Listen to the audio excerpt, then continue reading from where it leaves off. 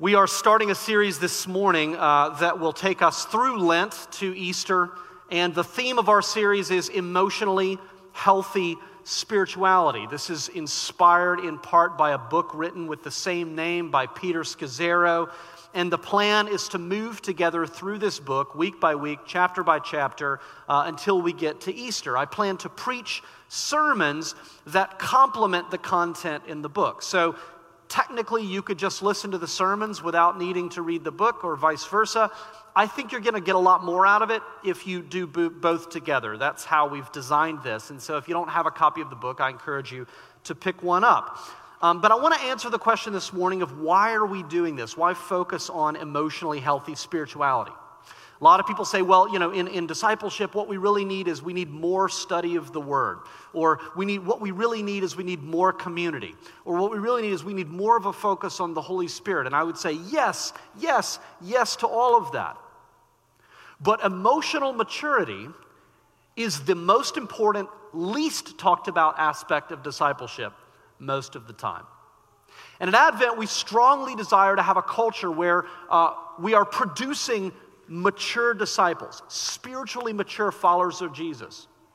And the fact of the matter is, you cannot have spiritual maturity without emotional maturity. It's a key component.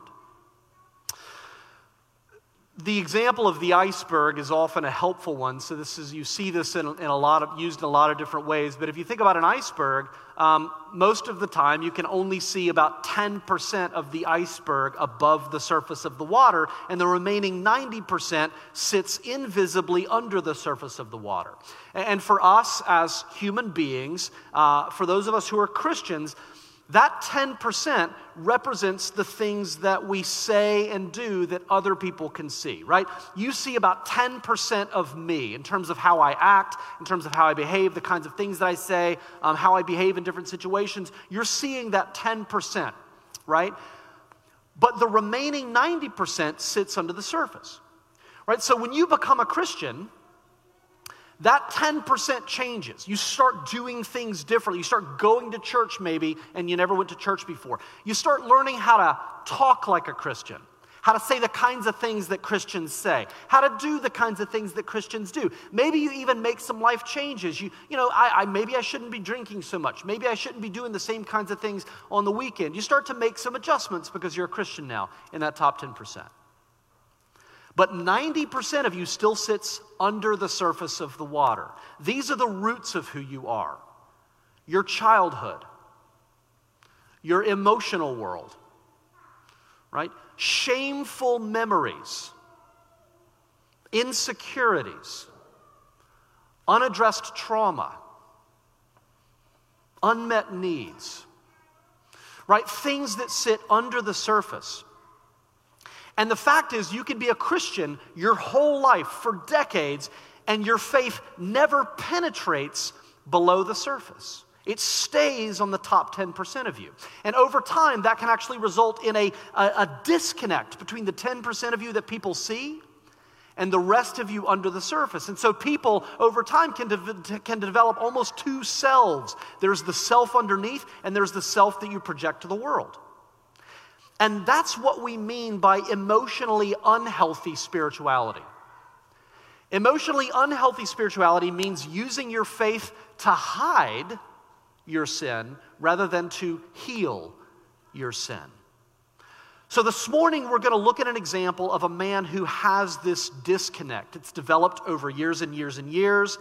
His name is Saul, and we read about him in 1 Samuel chapter 15. On the outside, Saul looks like a mature man of God, but there is a disconnect. And inside, he is emotionally and spiritually immature. His growth is stunted. So we're going to break this out into two parts. We're going to spend most of our time looking at signs of emotional and spiritual immaturity, signs of emotional and spiritual immaturity. And then briefly at the end, we will glance at the path to maturity. And that's what we're going to spend the rest of the series looking at. So let's pray, and then we'll get started. Lord, we thank you for your word, and we thank you that it speaks to all parts of us. That your word isn't just aimed at our minds. It's not just aimed at the intellect. That you understand that we are psychological, but we are also social. We are also physical. We are absolutely spiritual. And then we are also emotional. And so we thank you that your word speaks to all parts of us and that your grace has the power to heal all parts of us.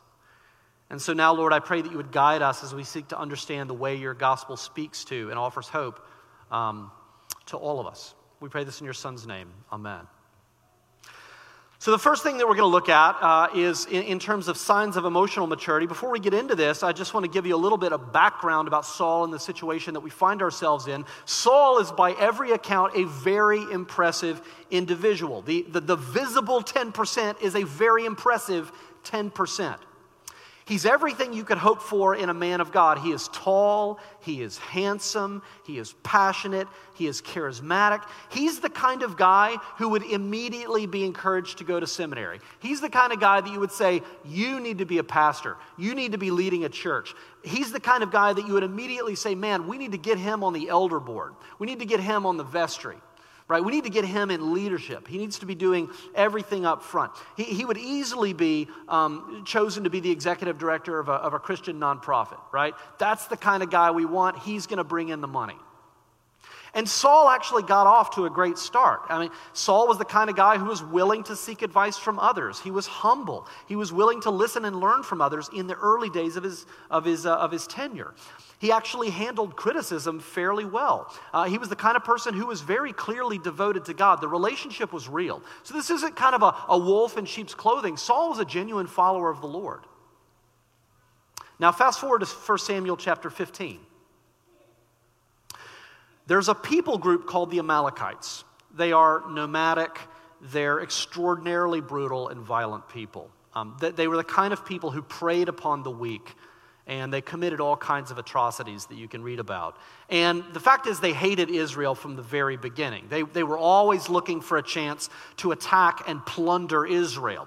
And even though they had been given the opportunity, they had refused to repent. It was very clear that they never would. It was clear that negotiation was not an option. It was clear that the violence was never going to stop. So there's only one remaining option.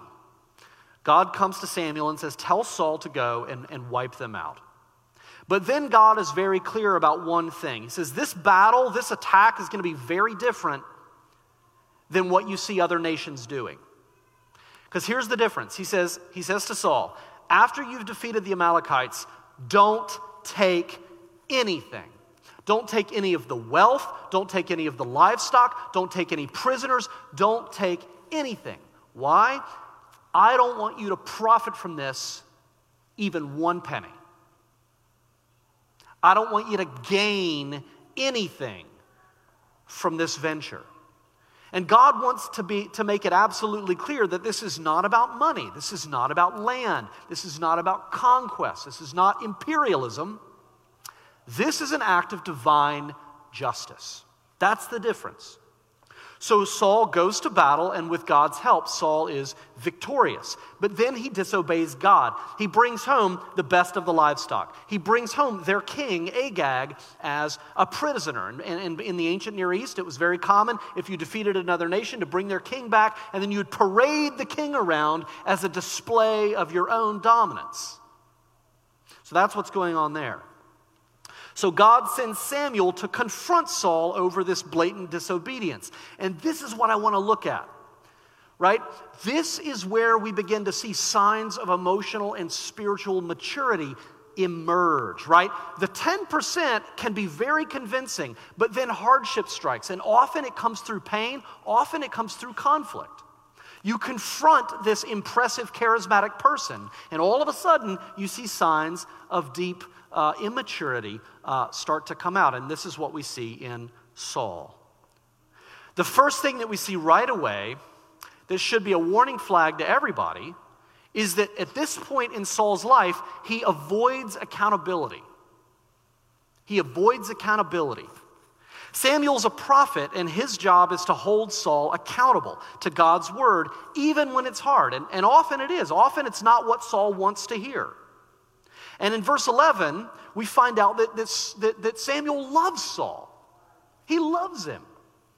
Verse 11 tells us that when Samuel learns that he has to confront Saul, that he has to tell Saul that he's lost the throne, He stays up all the night before weeping because it breaks his heart what he's going to have to do. But Saul, by this point in the story, has developed a habit of disregarding Samuel's counsel. In chapter 14, the previous chapter, we learned that Saul had actually replaced Samuel for another spiritual advisor, probably somebody who tells him what he wants to hear rather than what he needs to hear from the Lord. And by the way, that is always a red flag. If there's no one in your life who holds you accountable, if there's no one in your life to whom you have given permission, where you say, if you see anything that's wacky, anything that is out of line, anything that's off in my life, you have a free pass to call that out. If nobody plays that role in your life, that's a big red flag.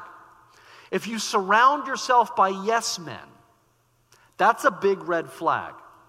Right? Some leaders, and this applies to everybody, but some leaders create a culture of intimidation where nobody around them feels free to disagree with or challenge the decisions they make.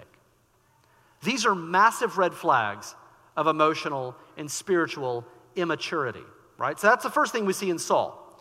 The second thing that he does is Saul denies that there's a problem. He denies the problem. Samuel has to go looking for Saul. He's not home. And Samuel says, where is he? And they said, well, he went down to Carmel to build a monument for himself. That's a clue as to what Saul's really about, right? And so Samuel has to track him down. And Samuel finally tracks him down. And Samuel comes up, and it's very clear why Samuel is there. Everybody knows why Samuel has come. Saul disobeyed. But Saul comes out, and he gives this unusually warm greeting. He says, "Blessed be you to the Lord, Samuel. I've performed the commandment of the Lord." This is like him saying, "Samuel, my favorite prophet, how you doing? Good news. I did everything you asked me to do. Isn't this a great day? Let's celebrate. Come on." That's he's buttering him up. And this is a blatant lie. And we know it's a lie because the evidence is all around them. It's kind of a funny scene in a way. Even as Saul says, "I did everything the Lord commanded me to do," he is having to shout over the sounds of bleating sheep and mooing cows, right? He's having to shout over the sounds of his disobedience. He brought the livestock back, even though he was told not to. And one of the most common signs of emotional immaturity is that a person will deny there's a problem even in the face of overwhelming evidence. Why do we do this? Because you can't bear the thought of facing the problem and what it might mean, what it might cost you, what it might necessitate. And so it's easier to ignore it and pretend like it's not there, right? So you have a weird bump, and the bump just stays and stays and stays, and you should probably get the bump checked out, but you're terrified of what the doctor might say, and so you just pretend like it's not there, and you just go months and months and months, and you just pretend like it's not an issue, right? And over time, if that's something to worry about, it's going to get worse and worse and worse, but you just pretend like it's nothing. Or maybe at this point in your life, you've gotten to the point where you drink almost every night of the week. It's gone from celebratory every now and then to you're drinking every single night of the week, and you often end up drinking more than you originally meant to drink. And at this point, you really can't imagine being around other people and socializing without at least one or two drinks to help you relax.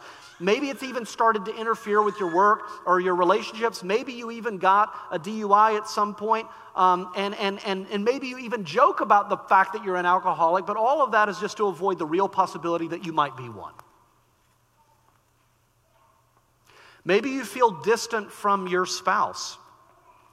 Maybe you've learned to avoid certain topics because you know that they will inevitably lead to conflict. Maybe at this point in your marriage, you are rarely, if ever, intimate. And when you are, you never really feel connected.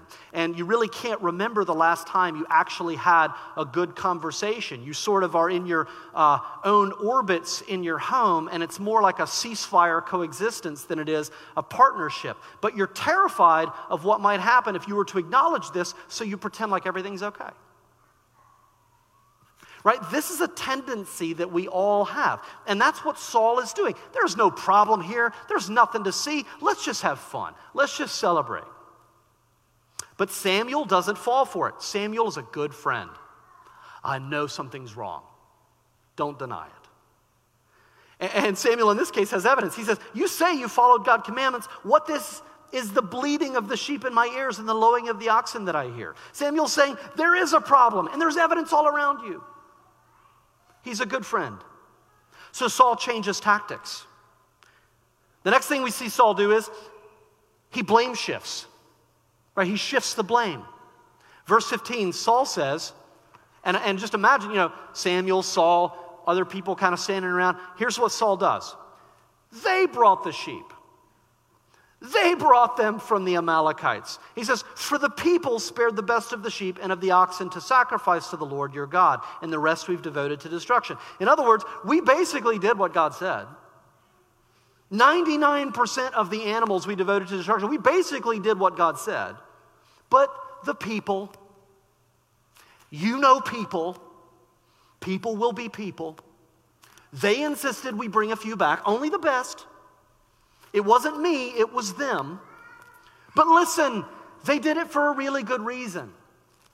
The only reason we wanted to bring back these animals is so that we could make a sacrifice to the Lord your God.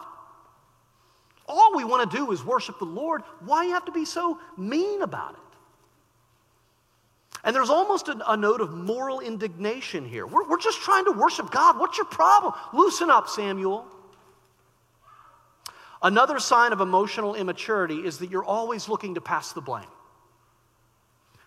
You're late for a meeting because you overslept, but when you get to the meeting, you say, oh, the traffic was horrible. And it's like, it's just COVID. There is no traffic, Well, it used to be the case. Or you do subpar, mediocre work, and you say, well, it's my boss's fault. My boss is not more supportive. My boss didn't give me clear guidelines. I don't feel supported by my boss, and so you do subpar work. By the way, that's a form of passive aggression. We'll talk about that later in the series. All right, but it's my boss's fault. I would do better work if my boss was a better boss. Right? And people like this are very, very good at turning things around on you. So if you come to a person who does this and you confront them, you say, that thing that you did the other day, that really hurt me. Often, you will end up apologizing to them because they will twist it and they will make it about the conflict or the confrontation rather than the original incident. They'll say, oh, there's nothing to see there. The real issue is the way you just confronted me. You just hurt me now. You need to apologize. And you go to try to work it out and you end up apologizing to them. Why? Blame shifting. Right? So if you've ever been in an argument with somebody and they bring something up that you said and your response is to say, well, the only reason I said that is because you said this. Classic blame shift. Right? But again, Samuel, good man, he holds his ground. Samuel says, God gave the command to you, Saul. He didn't give it to the people. He didn't give it to the soldiers. He gave it to you. You're the one who's responsible. So he holds Saul's feet to the fire. So then Saul tries another tactic. I mean, it's amazing when you begin to see this mapped out. Saul tries another tactic. Saul can't get away from this by shifting the blame, and so then Saul distorts the truth. He distorts the truth. And Saul said to Samuel, verse 20, I have obeyed the voice of the Lord. He says, listen, Samuel, you got it all wrong. I did exactly what God said. Now pay attention to what he then says. I have obeyed the voice of the Lord. I've gone on the mission to which the Lord sent me. I brought Agag, the king of Amalek, and I've devoted the Amalekites to destruction. Now notice what he did there. God never told him to bring Agag back, but he just kind of sneaks it in. Right? Right? I did the mission. I brought Agag back. I devoted. And Samuel's like, wait. God never told you to bring anybody back. He's revising history, right? He's lying. He's distorting the truth to justify himself. And on some level, I think we're all tempted to do this as well. Have you ever had an argument with somebody, and then you go and you tell somebody else about that argument? And in your version of events, It just so happens that you sound like the most reasonable human being ever to walk the face of the earth, and the other person sounds like a psycho, right? Because your version may just be a little off. Like, all I said was this, and then they did all of this. Aren't they crazy? And then what you want is the person to say, wow, you're so right? You're distorting the truth. Now, there's a more extreme version of this, what we now call gaslighting in our culture. You know, the term gaslighting is a bit misleading. It comes from a movie made back in the 1940s called Gaslight. But it's a form of manipulation where the manipulator makes you doubt your own sense of reality. Right? So they twist your words and use your own words against you, or they will flat out deny saying things or doing things, even if you have proof.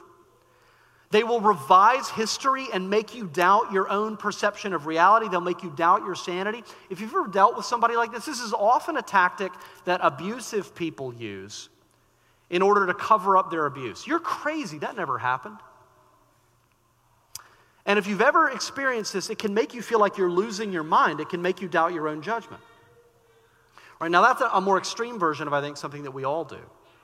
But again, Samuel, good man, holds his ground. And so finally, after all of this, it looks like Saul is going to own up and finally confess and finally take responsibility. Saul says, you're right. I have sinned. And you're reading this and you're like, oh, finally, Saul, just give it up. But it's just another tactic. Now Saul plays the victim. In verse 24, Saul says to Samuel, I have sinned. Okay, I've transgressed the commandment of the Lord and your words. And that's where he should have shut up. Just stop talking, Saul. Period. End of sentence. Stop talking. But he doesn't stop talking. He keeps going. Because I feared the people and I obeyed their voice. Right? He says, you're right, I did it. I transgressed the commandment of the Lord. I ignored your words, but I had no choice. The people made me do it. Technically, I did wrong, but I was forced to. They're scary. I'm scared of them. They pressure me. They criticize me. They intimidate me. And you can almost hear him saying, I'm just trying to do my best. You have no idea what it's like to be in leadership. You have no idea what it's like to be me and to have to deal with all that pressure. Why are you being so mean to me, Samuel? You should feel sorry for me. And the real message is this: I'm the real victim here. See, a victim mentality is yet another way emotionally immature people avoid having to take responsibility for their lives. And a victim mentality essentially means you live life as though you have no agency, as though you have no ability to change anything in your life. And everything that you do is you only do it because you have no other option. Right? So all of your problems are someone else's fault. Life happens to you rather than as a result of you. So, everything, it's society's fault. It's your parents' fault. It's the government's fault. It's your spouse's fault. It's the church's fault. It's never your fault. And if we look at all of these tactics together, avoiding accountability and denying the problem and blame shifting and distorting the truth and then adopting a victim mentality, all of these do the same thing. Saul is doing everything he can to avoid having to own his sin. He's lying to Samuel, he's lying to himself, he's lying, most importantly, to God. And this is wrecking his relationships. It's wrecking his relationship with one of his best friends. It's wrecking his career. He goes on technically to sit in the throne for many more years after this incident, but commentators say this is the beginning of the end for Saul. This is when Saul lost it. And from here, it's a downhill slide. It just gets worse and worse and worse. But he's doing everything he can to avoid having to own his own sin. And this is really what sits at the heart of emotional and spiritual immaturity. Self-deception. Self-deception. So now I said that we would spend a little bit of time at the very end talking about the path to maturity. What's the alternative? The path to maturity begins by recognizing two things. Number one, We are all tempted to do what Saul does here, to cover up our sin. You may be sitting here listening to what I'm saying and thinking of somebody else in your life. I really need to sit. This person really needs to hear this. This old boss of mine really needs to hear this. And, that's probably legitimate. I mean, it's important to have these experiences. If you've dealt with somebody who was really bad the way Saul is and they manipulated you, you really need people in your life to say, that was wrong what happened to you. That's very important. But the real point of this is not for you to send this to somebody else. It's for us to recognize this in our own lives. And we all have these tendencies. Right? We're all tempted to do what Saul did. And in fact, Blaise Pascal writes about this. He's, the mathematician and philosopher in his Pensées.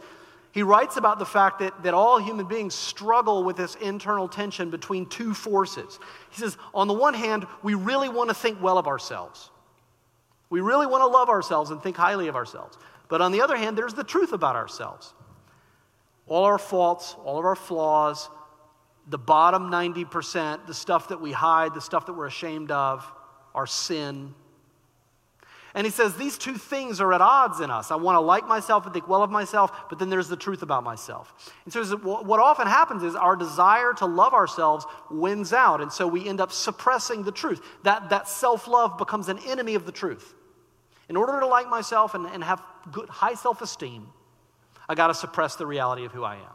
Now, if it goes in the other direction, it can go in the other direction too, and then the truth wins out, and there's no love, and you hate yourself. And that's the road to deep depression and self-hatred, right? It can go either way. But the question he poses is, how do you resolve that tension? How do you love yourself, but also deal with the truth about yourself? And this leads us to the second thing that we need to recognize. That tension exists in all of us, but Jesus Christ has given us a way to deal with that tension. In other words, Jesus has given us a way to do both, to love ourselves and to be brutally honest about the truth in ourselves. And this answer is called grace. Grace. Grace is the key. Jesus Christ gave his life on the cross in order to set us free from the penalty of sin. We have to still deal with the power of sin, but Jesus dealt with the penalty of it. It's dealt with.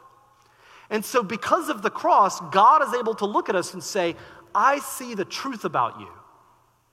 Right? I see everything there is under the surface. He doesn't just see the 10%, he sees 100% of you. And I delight in you. I delight in you. I've seen it all. I've dealt with it all. I delight in you. So grace is the antidote to everything we see in Saul's life. Grace is the key. Because grace is where we get the humility to seek out accountability. Grace is where we get the courage to face our problems. Grace is how we develop the character to accept blame when we need to, when we are in the wrong. Grace is where we get the integrity to uphold the truth because we know it won't destroy us. Grace is how we develop the agency to reject the victim mentality. So the goal of emotionally healthy spirituality is this. Instead of keeping your faith on the surface, but never letting it penetrate, emotionally healthy spirituality means using contemplative spiritual practices to gradually apply the grace of the gospel below the surface, to let it come down under the water, to begin to apply it to our emotional world, to begin to apply it to the way that we handle conflict, the way we deal with our own insecurities, the way we process shameful memories, the way we deal with unaddressed trauma. With the vast resource of God's grace and God's Holy Spirit, you can begin to address some of the trauma in your life, right? Grace is the source of our ability to do all of this. And in so doing, we stop hiding and we stop using our spirituality to hide our sin. And we begin to trust Jesus, who is the great physician, to heal us as only he can do. Let's pray. Lord, we thank you again that that we're not just reliant on psychological techniques, but that what we're talking about is nothing short of the Spirit of the God who made us, working in us to make us whole. What we're talking about here is your renewal of all of creation beginning in us. And we don't pray for 10% renewal. We pray for 100% renewal because we know that that is what's possible. So, Lord, I pray that you would work through your word in the power of your Holy Spirit to renew us completely, that we might put your glory on display and give hope to the rest of the world of what's possible and only possible through your grace. We pray this in your Son's name. Amen.